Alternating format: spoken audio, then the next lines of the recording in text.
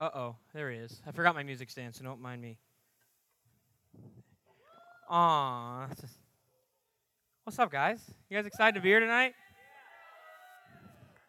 I think the running theme we have from this evening is God is good. So if you're in this place and you're returning with us, you've been to Alpha before, thank you so much for coming back. We're so grateful for that. We're really honored. Every time you choose to come back, it makes me smile because you're all so wonderful. This is your first time. Welcome. I hope you feel at home.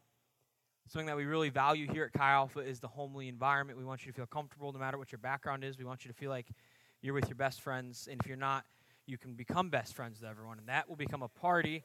And then you can win a costume contest for dressing up as a singer/bagel.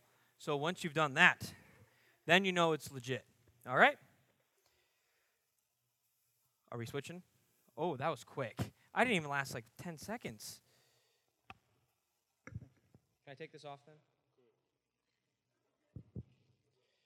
I took off my headgear. Welcome home. We're so excited you guys are here. So seriously, we want this to be a place where you feel welcomed. So if this is your first time, or if you've been here a couple times and you haven't got the chance to meet me, I would love to meet you afterwards. I'll give you an awkward bro hug thing. I'll go like here, maybe a little back action, then we'll do a bro hug. It'll be fun for me. You'll feel uncomfortable. It'll be good for all of us. So to start things off tonight, I wanted to talk about a recent experience I had with prayer. So if you've been around for the last couple of weeks, we've been in a series about prayer. And a few weeks ago, God did something crazy in my life in regards to prayer. So we had this conference, this seminar thing called Father Heart of God, and it was in Ames, Iowa. So I'd say a good 20, 30 of us from Chi Alpha here went and hung out. And the conference was great, but that's not what this is about. What this is about is we got to sleep together in campground. And going into this weekend, I was so pumped. I'm like, yes, this is going to be good. I'm going to have so much of a blast. However, if I'm being honest with you, I was a little scared. My reason for fear was not a holy one by any stretch of the imagination. My reason for fear was because of a student we have here at UNI Chi Alpha. And he said it's okay for me to share his name. So there's a guy named Reagan. He's waving. And I love Reagan so much. But when I heard that Reagan was coming, I was struck by the fear of God. Not fear because Reagan's a scary guy. He actually gives wonderful hugs, so that's a good thing. However, Reagan has a quality that makes my life a little worse on the weekends when I sleep next to him. Reagan snores so stinking loud. So Reagan and I were freshmen together, so we've been doing these weekend retreats together for a few years now. The first year I remember came in, I was like, I didn't know anyone, so I got to sleep. I was like, oh, this will be great, it's fun. And then I'm just sitting there trying to sleep and I hear, and I'm like, crap, no, I'm not going to sleep. So after that, I got a little smarter, though. I'm like, I can figure this out. So I would try to rush back to the dorm after this weekend event and say, I'm going to fall asleep before Reagan. And this is awkward, but I'm going to say it. So it's kind of like being a nervous peer, like for dudes, you try to pee next to someone and someone else is there and you can't pee next to them.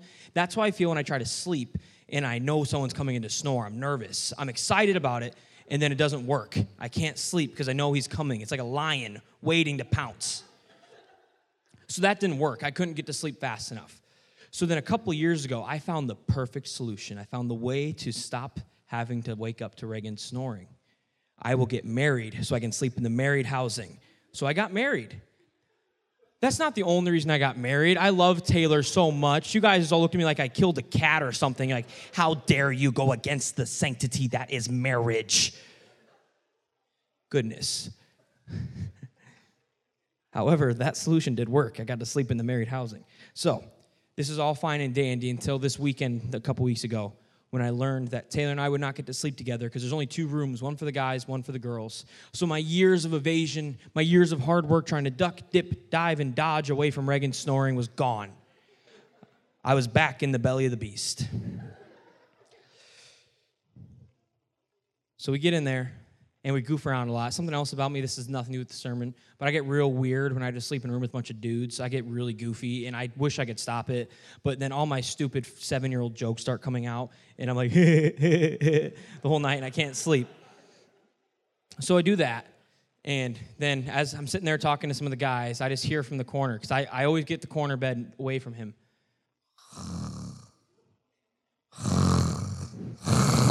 It grows. It's weird. It's not like a constant snore. Every second, my life gets a little worse because his snoring becomes slightly louder. And it grows until it's a roaring lion of snoring as I try to sleep. And we're sitting there laughing, joking, Reagan still, and I'm like, nope, there goes my chance of sleeping. And I'm getting real sick of it because I'm a really light sleeper. Other people are starting to fall asleep, and Marcus and I are just sitting there.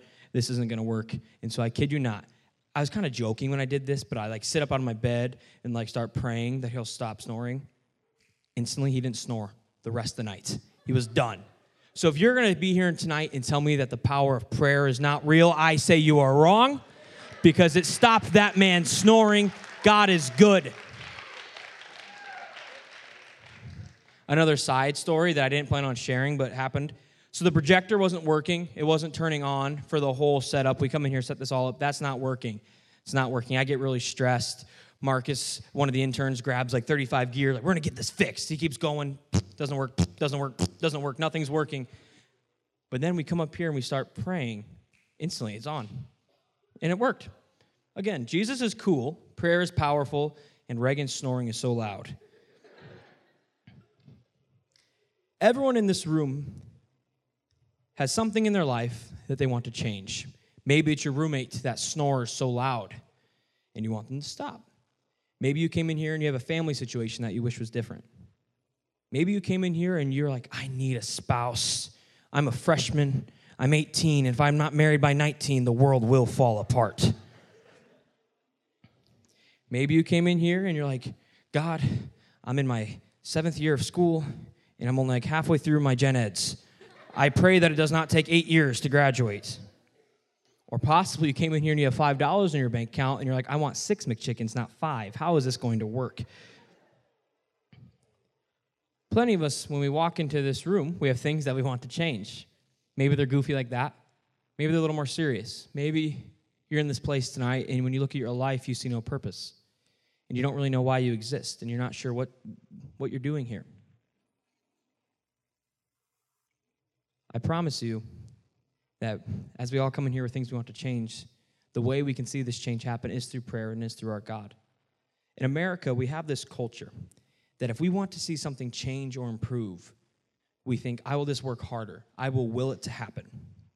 And there is some truth to this. I very much believe in working hard. I think it's really important to do your best. So, for example, you can't just say, God, I pray this test to go well, so I'm not going to study. And then if you fail, blame God. No, that's your fault. Study. Get on Quizlet. It's really easy. However, I do think that this idea kind of fails to tell the whole truth. In an individualized culture like the one that we live in, it can become hard to fathom that we need to rely on something besides our own will and our own effort to get things done and to help our lives improve. However, the deity that is Jesus Christ will flip this status quo in your life. Because we can rely on him and we will see change in our lives. So we've been in this series called Hidden. And all that means is that we hide ourselves in God as we pray. And as we seek God, we become hidden behind him. I like to think of it as like a little kid who hides behind their parents because they want to have protection. Like for me, I didn't want to talk to adults, so I would hide behind my parents. They would do the talking and I could just sit there.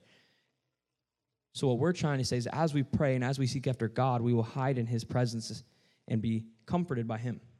The first week in this series, we talked about looking to things above and how we need to focus on God if we want to see things change and how things of this world, the horizontal things are distracting, but instead when we look vertical, things can start to change. Week 2, which is last week, we talked about the Lord's Prayer, and it showed us an example on how we should pray and how we can look to God and what a powerful prayer life will look like. Tonight, we're going to dive into something a little different. We're going to dive into what it looks like to contend for change through prayer. So we will be reading out of the book of Acts tonight. And we'll be starting in verse 12. So if you have your Bible, you can turn there, Acts chapter 12. If you don't have a Bible, 2 things. First thing, go over there after service. You can get a free Bible, and they're beautiful Bibles, so you'll enjoy yourself as you read them. They feel leather. They feel nice. Second of all, it will be up there, so you'll have 2 options. And before the story that we're going to read tonight, so before this happened, so like in Acts 1 through 11, what we're seeing is the start of the church. So Jesus had died and come back to life and said, disciples, go make the church. Go make the body of Christ. And the church is growing. They're seeing thousands upon thousands of people come to know Jesus. Jesus' disciples are going from town to town. They're preaching the gospel, and they're sharing about the resurrection of Jesus Christ. And they are seeing people come to faith in him left and right, and they're boldly proclaiming the name of Jesus. And in this time, they were in the midst of Jewish rule, and the Jewish leaders did not like the rising up of this. They didn't like the Christian movement rising. They thought that if Jesus rises and if this all works and this church grows, this will supplant their power. They won't be in power anymore, like governmentally. They won't have power. They also won't have religious power. So they think that they have to squash this movement. This can't be the way things go. And as we pick up our story, we're going to see something in the climax of this persecution of the early church. So we'll be starting in verse 1 and reading until verse 11. About that time, Herod the king laid violent hands on some who belonged to the church. He killed James, the brother of John, with the sword. And when he saw that it pleased the Jews, he proceeded to arrest Peter also. Peter and James, these are disciples of Jesus. This was during the days of unleavened bread. And when he had seized him, he put him in prison, delivering him over to 4 squads of soldiers to guard him, intending after the Passover to bring him out to the people. So Peter was kept in prison, but earnest prayer for him was made to God by the church. Now when Herod was about to bring him out, on that very night, Peter was sleeping between 2 soldiers, bound with 2 chains, and sentries before the door were guarding the prison. And behold, an angel of the Lord stood next to him, and a light shone in the cell. He struck Peter on the side and woke him, saying, "Get up quickly." And the chains fell off of his hands. And the angel said to him, "Dress yourself and put on your sandals." And he did so. And he said to him, "Wrap your cloak around you and follow me." He went out and followed him. He did not know that what was being done by the angel was real, but he thought that he was seeing a vision. When they had passed the first and the second guard, they came to the iron gate leading into the city. It opened for them of its own accord. They went out and went along one street, and immediately the angel left him. When Peter came to himself, he said, "Now I am sure that the Lord has sent his angel and rescued me from the hand of Herod and from all the Jewish people were expecting." Jesus, I thank you so much for who you are. I thank you for your power. I thank you that we have opportunities to come and talk to you and to be your friend and to be with you, Father. Pray that you speak tonight, and that is not what I have written, that are the words that I have to speak, God, but instead you. We love you so much. Amen. All right. So we're going to do something a little wild tonight. I've got 1 point. One thing for you to remember. This is it. So I want you to remember it. So when I come to you in 5 years after you're graduated, hopefully, and I say, "What was my point on November 5th?" You best remember it. Just kidding. You guys looked at me. I'm not a scary person. It's like I'm not going to bite or something like that. I'm certainly not going to snore. We're all good. Okay, so if you do get one thing tonight, I want it to be this. We must pray and obey to see God move. It's so simple. We're going to repeat it together, so I want you to remember it. So we must pray and obey to see God move. We're going to do that one more time. We must pray and obey to see God move.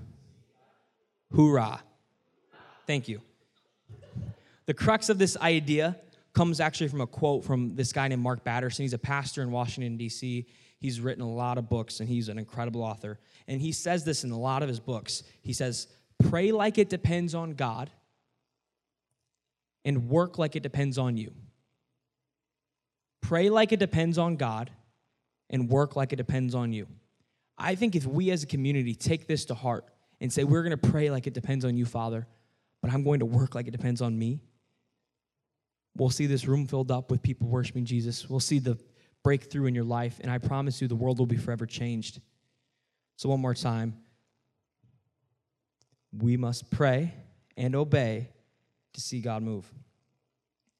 As we see from the story we read, Peter was in quite a precarious position. His friend James was just killed for preaching the story of Jesus, and now he was put in prison for doing the same. I'm going to be honest. John, who was up here earlier, who was preaching, he was preaching hard. If he was doing that and then someone came in and said, "You out, I'm taking you to prison." I'm going to kill you. That's what they did to him. I, as his friend, would be like, okay, maybe I won't preach as loud. I'll go away from the mic. Maybe that'll help. But Peter says, nope, I'm going to keep going. I'm going to boldly proclaim the name of Jesus. And he's put in prison. So he probably was a little scared as he got arrested. He was probably a little worried about what the future held. He knew that he was being used mightily to change the world for Jesus, but now he was put in prison. In the middle of this deep persecution, Peter needed a radical move of God to help him escape the situation. The solution to his life struggles, it was simple. He needed to pray. He needed the world around him to pray. As he and the church prayed for him, God moved. An angel of the Lord came, broke the chains off of his life, and helped him escape prison. While we are in chains, while we're like Peter and in chains from the world around us and things look so bleak, we can have confidence because if we pray, God will hear us. 1 John chapter 5, verse 14 says that, and this is the confidence that we have towards him, that if we ask anything according to his will, he hears us. So when we are looking for change in our personal situations, in our personal lives, we need to pray to God and contend for change. We have to contend in prayer if we want to see God change our situations. In my life, one thing that I've had to really contend for and pray a lot about was the mission trip. So as you guys may have heard about, we're going on a mission trip to Trinidad. We've done that the last couple years. In order to do that, we have to raise some cash because we can't just float there, unfortunately. We could pray. Maybe that would work, but I don't know if that would. We'll get to the second half of the sermon when I say you got to do something about it. So we have to raise money. We have to pay for the airfare. And the first year that Taylor and I had to do it, we were excited. We sent out a couple letters, and no cash came in. I'm like, oh, well, this stinks. Now what? I'm like, okay. Taylor and I sit there. We wait a little bit. Again, no money comes in. So we say, fine. We'll pray and fast until we get our trip paid for. I kid you not. 10 days later, trip's covered. We've got all the money we need to go to Trinidad because God is good. Because as we contend for and pray, God will change our situations. God can move quickly and powerfully if you trust him and commit to contending for change in your life. You might be asking if God had the finances ready before we prayed. And the answer would be yes. The people who gave to us probably had the money before and after. It probably didn't change. Like us praying didn't make their bank account suddenly fill up. If so, that'd be cool. I'd be trying that more often. So why didn't God just have those people send us the money right away? And I think the reason that God asks us to contend for change in our lives is because he wants us to know that it's not on our will. That Taylor and I were not good enough to get the money on our own. We couldn't write a cool enough letter, and I came in feeling pretty good. I'm like, you know what? In middle school, I sold the most candy bars. I was the king of fundraising. A little side note, my mom did all the work, and I think her and my dad bought like half of them, but I felt like a hot shot. I'm like, I'm about to raise this money for Trinidad. 2 weeks later, my pride was in the pooper. And I was like, I'm not going to raise this money for Trinidad. So God had to show me that it wasn't me who raised the money, but instead it was him. So maybe something in your life is not going the way you want it to, and you're like, God, why isn't this better? Why am I failing every class? You probably should do your homework, but that's a side note. God, why aren't I finding the things I want? Why is my family not coming to know you? I think it's because God is saying, my son, my daughter, I need you to pray. I need you to ask me. It says, ask and it will be given. Not just it will be given.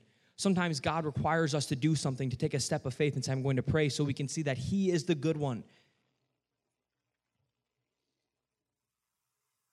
So just like Peter, we need prayer to see the chains broken off our lives. Peter was not strong enough to break these chains by himself. He needed the help of God to change the situation, and that's just like you guys. So I know there are a lot of us in this room who have struggles. Maybe you have a physical illness. Maybe you feel like you're alone in this world. Maybe you struggle with anxiety. Maybe your relationship with your family is not going the way you want. The list goes on and on and on of things that we want to see change in our lives. And I think in the middle of our American culture that says that we can fix it all, God is trying to raise up a generation that relies solely on him. If you are in the middle of a storm and you need God to move in some area in your life, I challenge you to start praying about it every day, throughout the whole day. Paul tells us in 1 Thessalonians chapter 5, verse 17, to pray without ceasing.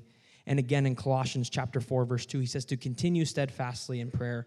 What does that word steadfast mean? It means to keep doing it over and over and over again. It's not like God is going to, you pray once and then God says, okay, here you go. Because in my past, when I've done that, I'm like, was that really God or is that me? Sometimes God's going to ask you to keep praying over and over and over again. And I think we need a culture that doesn't just wake up in the morning and say, God, I love you. Here's my prayer. Here's my needs. Let's go. He wants a culture that says every day, all day, I'm thinking about you, King Jesus. All day, every day, I'm contending for my friends. I'm praying for my situations to change. We need to be in constant prayer. Our life needs to be a life defined by prayer of constant contention for Jesus to come on this earth. What prayer is prayer is trying to bring heaven down to earth. The only way that we can change situations in our life is through prayer.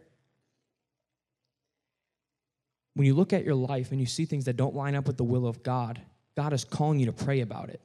It is not God's will for sickness and disease to rampage this world. It is not God's will for human trafficking to go all across this world. That is not the will of God. The will of God is not for you to struggle with anxiety and depression.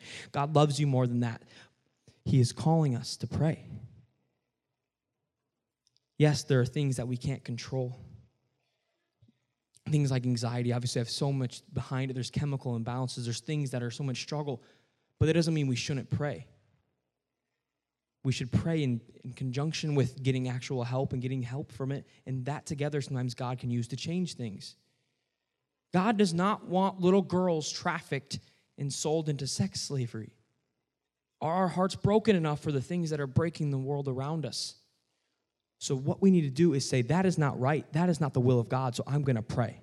I'm going to contend for that. Verse 5 of Acts 12 says that there was earnest prayer for him. Not one prayer and they forgot about it, but instead earnest prayer, constant prayer. If you want to see change in your life, we must be earnest in prayer. But we don't just pray to change our own lives in the situations around us. We must also be praying for the world. Like I said, praying for world hunger. Praying for things in the world, we have to be doing that. We have to pray for God to move globally. We must contend in prayer if we want to change the world. Not only did Peter pray for his own escape, but as we see in verse 5, earnest prayer for him was made to God by the church. The church was praying for him. Everyone was praying for him. Later on in verse 12, we see that many were gathered together and praying. In order to see God move in Peter's life, the whole church rallied behind him. Some of you may know this, but Pastor Daniel, who's our lead pastor, he's sick today. That's why he's not here. He's my older brother, so he looks similar to me. If you thought we're the same person, we are not. He is older. He is, I could either say less handsome and look like a jerk or say more handsome and lie. I'm just kidding. That came across. But sorry. Anyways, so Daniel and Emily have a daughter named Jane. She is the cutest girl in the world, and I love her to pieces. But before Jane was born, there was a ton of prayer that went into that.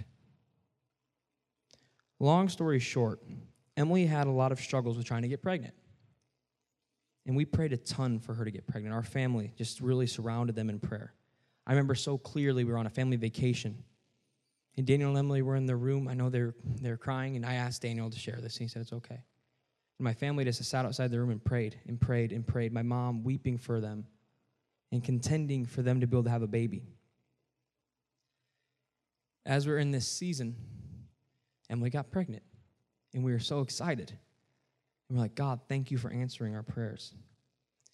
However, our excitement was slightly short-lived because about a week later, we realized that the baby wasn't going to make it.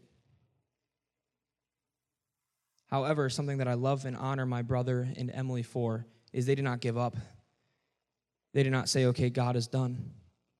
My family didn't say, God is done.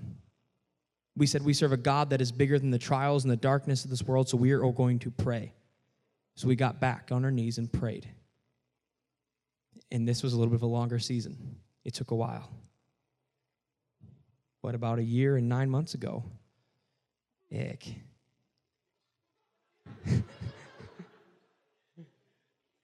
We found out we're having a niece. I remember I had a prayer calendar that I kept up in my office, and I had it every other day. I pray for a miracle. I just put D/E miracle. I know my mom prayed so much, and I know Taylor prayed so much. Taylor's my wife. I know people in this community that wrapped around them and prayed. It was us together, coming together to pray for a change in someone else's life, led to a daughter of Jesus being born. led to Jane, who, if you've met her, she is the sweetest girl in the world, and I am very, very convinced she's going to change the world and that people all across the globe are going to come to know Jesus because of her, and that's because we committed to prayer.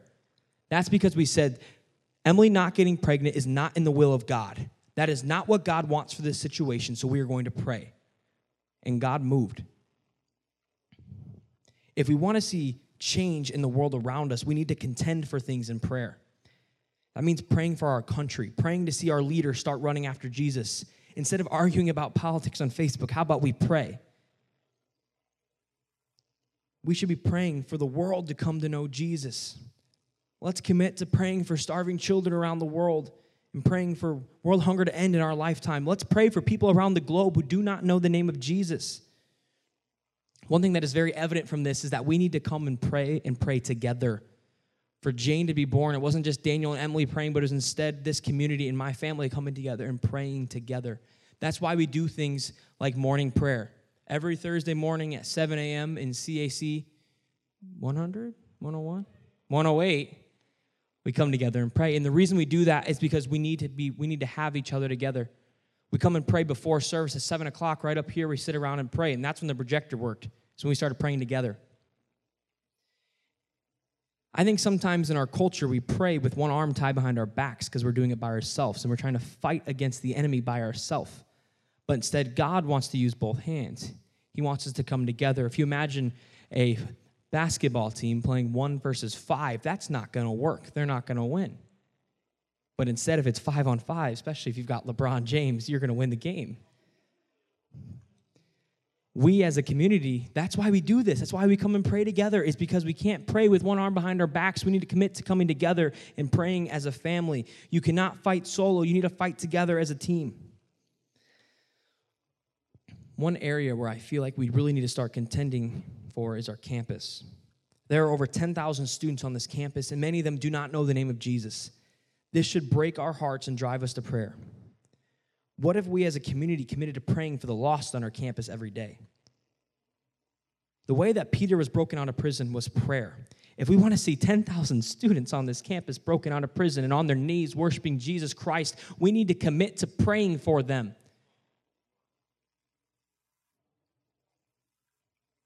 I know that I personally do not pray enough for the lost on this campus. As writing this sermon, God convicted me so much and said, Derek, is your heart broken enough for the things that break my heart? Are you broken enough for the students in your dorms, in your classrooms, that if they died right now, they would go to hell? That should change us. It should drive us to our knees and say, God, I'm going to pray and contend for my friends because I want them to know the name of Jesus.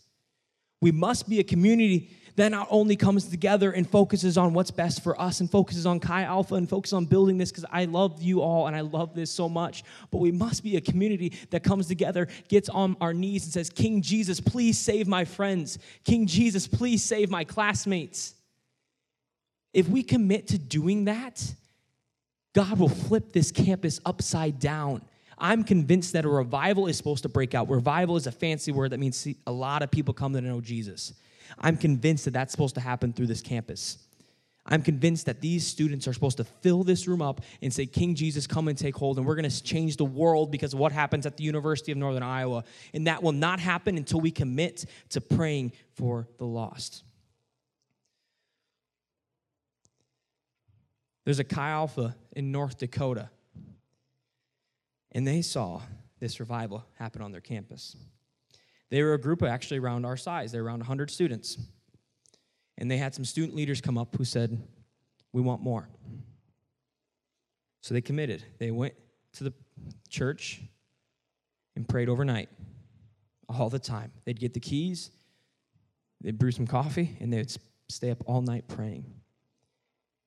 And they would pray, and they would pray. Their community in one semester grew from a group of our size, 100, to 300 students. One semester. The peak of that campus was around 600 to 800 students. They didn't have any fancy marketing ad. If you know their pastor is not someone who is showboaty at all. He's a very old man who was a farmer who just says, hello, I love you all. So it's not that they did anything so incredible. They prayed.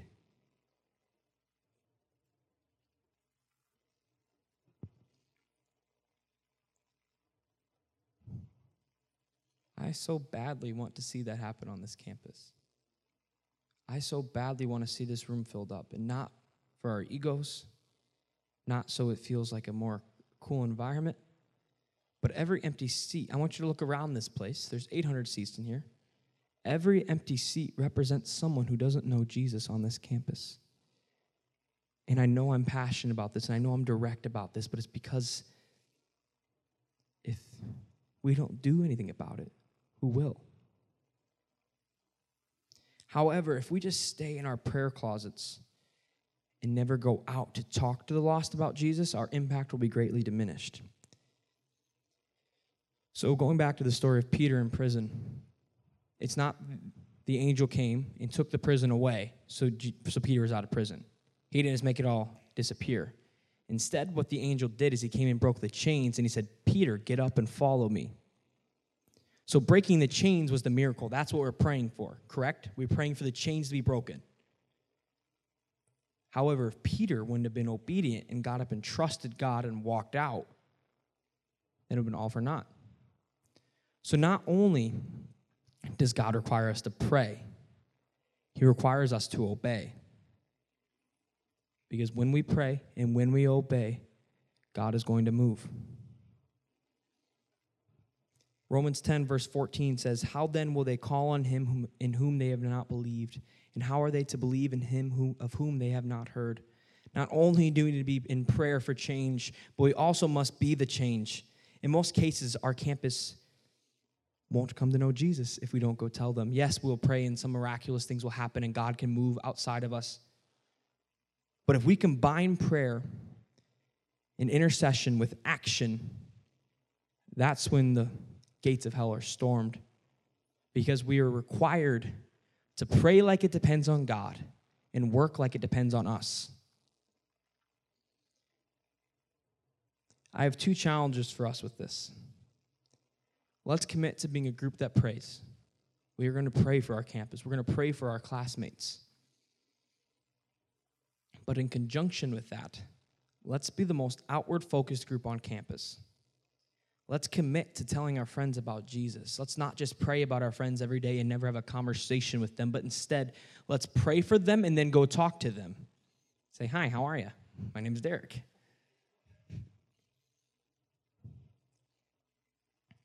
The thing that's beautiful about college is you have so many people. You're in a classroom, surrounded by people. You're in a dorm, surrounded by people. And something that I'm learning as I have graduated from college is you don't really have another situation like that afterwards. The closest I come to seeing people who don't know Jesus are in two places. I go to the gym, and I see people who don't know Jesus, and I go to Starbucks / any other coffee shop, and I go there a lot. It's pretty bad. They know my order, but that's a separate issue. So through that, it's not like I'm interacting with a lot of non-believers, specifically for someone like me who works with you guys a lot. It's not like I work in a normal workplace. But even in a workplace, you have a job to do, you have something to do, you don't have as much time. But you have a beautiful opportunity to be surrounded by people who don't know the name of Jesus. And please do not be like me and fail to take the best advantage of it. I'll be honest, you guys, I didn't do a great job of this in college. I was too focused on other things, and I was too scared. So I didn't talk to my friends about Jesus. I didn't pray for them enough either. And because of that, my impact was greatly diminished. The reason I tell you guys to do this is not to be hypocritical and say, do what I did not do, but I tell you this because the number one regret I have in my life is that I didn't take advantage of being surrounded by 50 to 70 students in a classroom.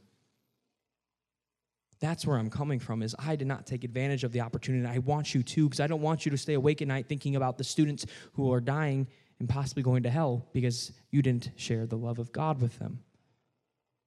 I know that sounds dramatic, but I want to be dramatic because I want us to understand the gravity of what we are dealing with. God will move, I promise you, but he is asking us to pray and to obey. So maybe you walked into this room tonight, and if you're honest, you need to see some change in your life. Maybe you've been trying to follow Jesus, but you can't seem to break through a wall. You feel like there's something between you, and you just can't get through. There's something that you feel like is blocking you from intimacy with Jesus. You try to read your Bible, and it doesn't work. You don't get anything from it. Maybe you look around in this room, and you see all these people during worship running after God, hands up, praising, and you're like, why can't that be me? However, I'll promise you that if you commit to bathing every day in prayer and praying to God all day and being steadfast in prayer and asking him for more, he will come through. It may not be your timing, but it will be in his timing. He will come through in your life. It may take time. For example, projector wasn't working. I was praying about it earlier. John and I were like laying hands on the projector praying for it to get fixed. But God said, no, I want to do something cooler than that. This isn't just about you and John. Instead, when 30 of us came together and prayed, then it worked because 30 people got impacted, not just John and I. So I'm glad God waited. Made me a little stressed, but that's besides the issue. So there could be something in your life, like your finances, your future, your family situation, maybe a struggle with anxiety or depression or some other area that you've been really struggling with. God is calling you to trust in him and pray to him every day. We can't pray once and give up. We have to continually pray and contend for God to move. Sometimes God requires us to trust him first and to give our situations to him before he will come through. Maybe God is asking you to give some of your money away before he can bless you with more finances. I'm not going to sit here and tell you that if you give, you'll get rich, because that could get me in trouble when you don't get rich, and I don't want to do that. But I do promise you that God will provide, just like he did for our mission trip. The reason we go to him with our issues and the reason we can bring all this stuff to God, because you might be sitting here, maybe you don't know Jesus. You don't have a deep relationship with him. You're saying, why would I come and pray and talk to this guy? The reason is actually quite simple. It's because he is good. We simply are not smart enough or good enough to fix everything. We need a Savior. Boy, am I glad that I'm not in charge of fixing everything in my life, because I'm really bad at fixing stuff. For example, I couldn't fix a projector. Whenever anything breaks in my house, I call Avery and ask him to fix it because I can't do it. And thankfully, for the rest of my life, I can go to God and he'll fix it because I'm not good enough to run my life. I don't know enough. So we need God. We need a king. I refer to Jesus quite a bit as a king because a king reigns, and in a kingdom, you trust the king. The king makes the decision, we obey. In a democracy, we vote about it. We all vote, we all have an opinion. But we don't live in a democracy, we live in a theocracy. We live in an establishment that says, I'm just going to go to the king. I'm going to trust him, I'm going to obey. However, amongst this kingship, we do serve a God that loves us so much that he sent his son to die for us. He sent his son to create a connection between him and us. That way, we can pray to him. So I like to think of it like this. Imagine I'm here and go like 1 billion miles that way is God. And in between us is like a big canyon, a big, black, empty canyon full of my mistakes and my sin. I should be very separated from God. However, God loves us enough that as he's over there supposed to be separated from us, he says, I love you too much to be separated from you. I'm going to send something to build a bridge, to bridge the gap. So he sent his son, King Jesus, to come and die for our sins and to come give his everything for you and for I, to stand in the middle with his arms wide, stretched for us to walk through to get connected to God. If the worship team would come up. So because of Jesus standing in the gap and spreading his arms wide, we cannot be separated from God. And now we have the opportunity to see change in our lives. We can see things change through prayer because God is so good. We have the most self-sacrificing king in the history of the planet, and because of that, we can see change. As we see with the story of Peter, our walk with Jesus can't simply just be about us. We cannot just pray for our own needs. It wasn't just Peter praying for him to be broken out of jail, but instead it was the church, the people of God praying for him. We need to be a people that prays and contends for the world around us. And when God does move, when he breaks chains, sometimes it might require some action out of us. We must pray and we must obey. We must be in prayer for our country, for our world, and for our campus. The world desperately needs the intervention and love of King Jesus. They need a leader to bow to. They need a savior to love them and to rescue them from themselves. They need a king to take control. They need a Jesus. They need a friend to say, I love you no matter your flaws. If you came in here tonight and you thought, I can't pray, I can't talk to God because I'm not good enough. The beautiful thing about the story of King Jesus is he sees that we are not good enough and he says, guess what? I am good enough. I will fill the gap. I will be what brings you close to God. I am the reason we can pray and we can see mountains moved because God is so good. He is so loving. He's so self-sacrificing that he will do whatever it takes to get to you. What he's asking of you and asking of us as a community is to say, we're going to pray. We're going to get on our knees and say, God, take control of this campus. Take control of my life. Students all across our campus need hope. If you're in here and you follow Jesus, you have hope. You have something that the world desperately needs. Life is not worth living if we don't have hope. Thousands upon thousands of students have no hope. But if you're in here and you call Jesus King, you have the answer. The least we can do is say, King Jesus, I'm going to get on my knees and pray to you and ask for you to come and move in their lives.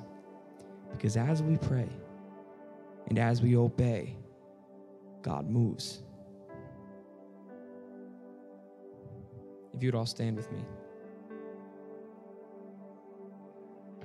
If we commit to praying every day for our friends and for God to move in our lives and for God to change the atmosphere of the University of Northern Iowa, I promise you he will move. If we do this, we will see God do the impossible. We will see a revival on our campus. I'll be honest with you guys. Outside of just serving Jesus, my number one desire in life is to see this room filled with students following Jesus. That's the center of everything I do outside of just serving and being with God. It's the most important thing to me. And that's not because I'm special. It's not because of anything I did. It's because of who God is and how good he is. And I'm going to sit here today and I'm going to say, God, I'm sorry. I have not committed to praying about that enough. I'll do stuff for that, but I'm not praying. I'm not doing the prayer part. I struggle with that. And I want us to be a community that commits to say, I'm going to pray and I'm going to obey.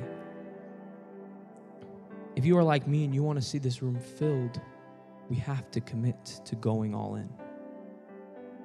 I'm committing to do whatever it takes to see this dream come true. Will you join me? Will you commit to praying for our campus and praying for breakthrough in our lives? So first of all, if you're here tonight and you hear all about this thing and you don't actually follow Jesus and you're one of the people that we are calling lost or not in relationship with Jesus, I want you to know that's okay. I love you. God loves you. He doesn't care how much mistakes and how many sins you've committed right before you came in here. He still wants to be with you. He still loves you. However, I am very convinced that there's no time to waste. And that is you tonight, and you do not have a relationship with King Jesus. I think tonight is the night to change that. To say, I'm going to commit to going all in for Christ. I'm going to give my life to King Jesus.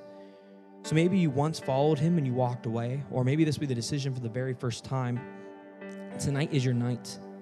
If you need true healing and want to go all in for Jesus, I want you to make that decision right here, right now. So if you would all close your eyes and bow your heads so no one's looking around. I'm going to count to 3. And if you want to say, Jesus, I'm going to follow you. You are good enough. You are wonderful enough that I'm going to follow you. If that is you, when I count to 3, I want you to raise your hand. No one's going to look around. It's not for show, but instead we will raise our hand as a signal to God saying, I'm in. Okay?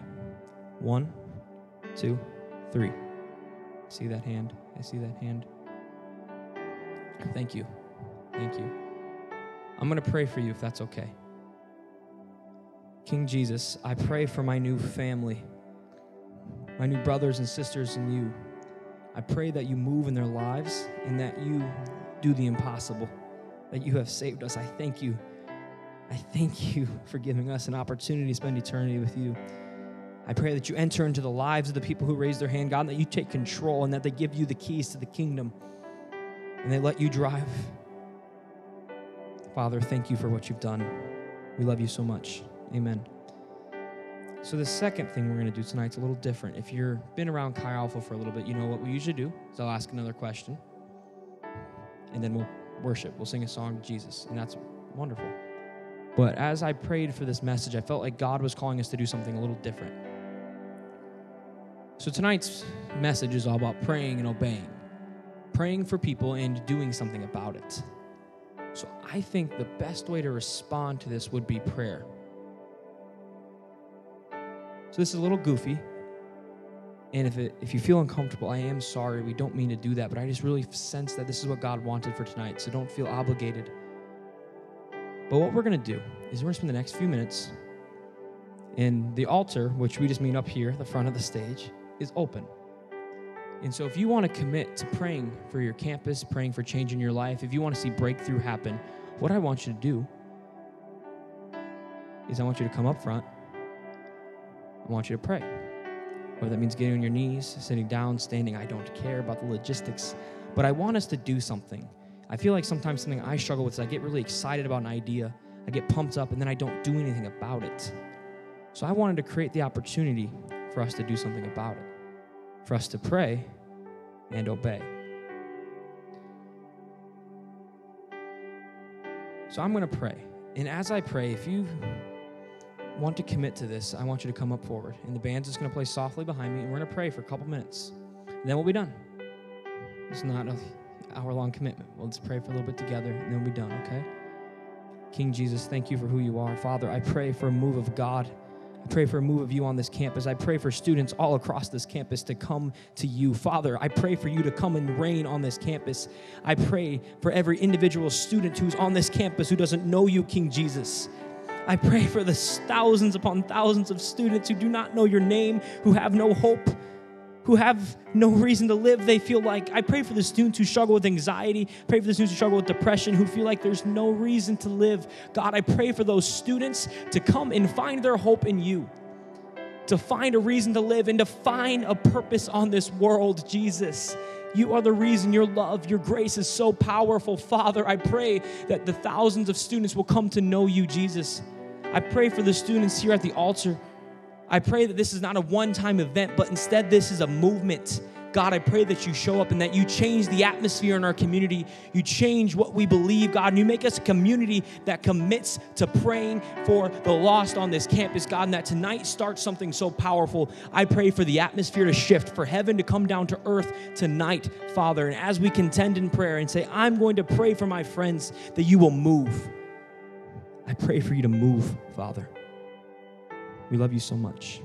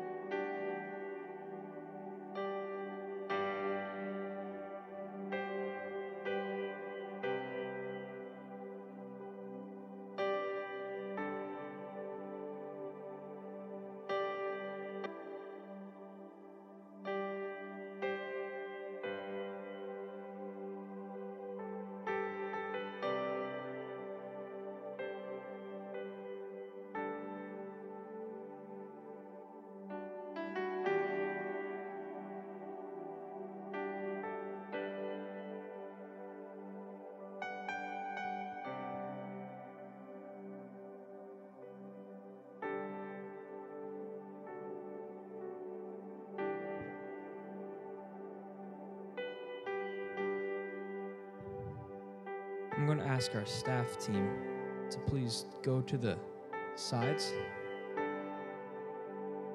And if there's something in your life that is a stronghold or a chain in your life, and you came in here with a heaviness over your life, and you came in with you need God to move, that you've been trying everything on your own and nothing is working, and you need God to move, you need to contend.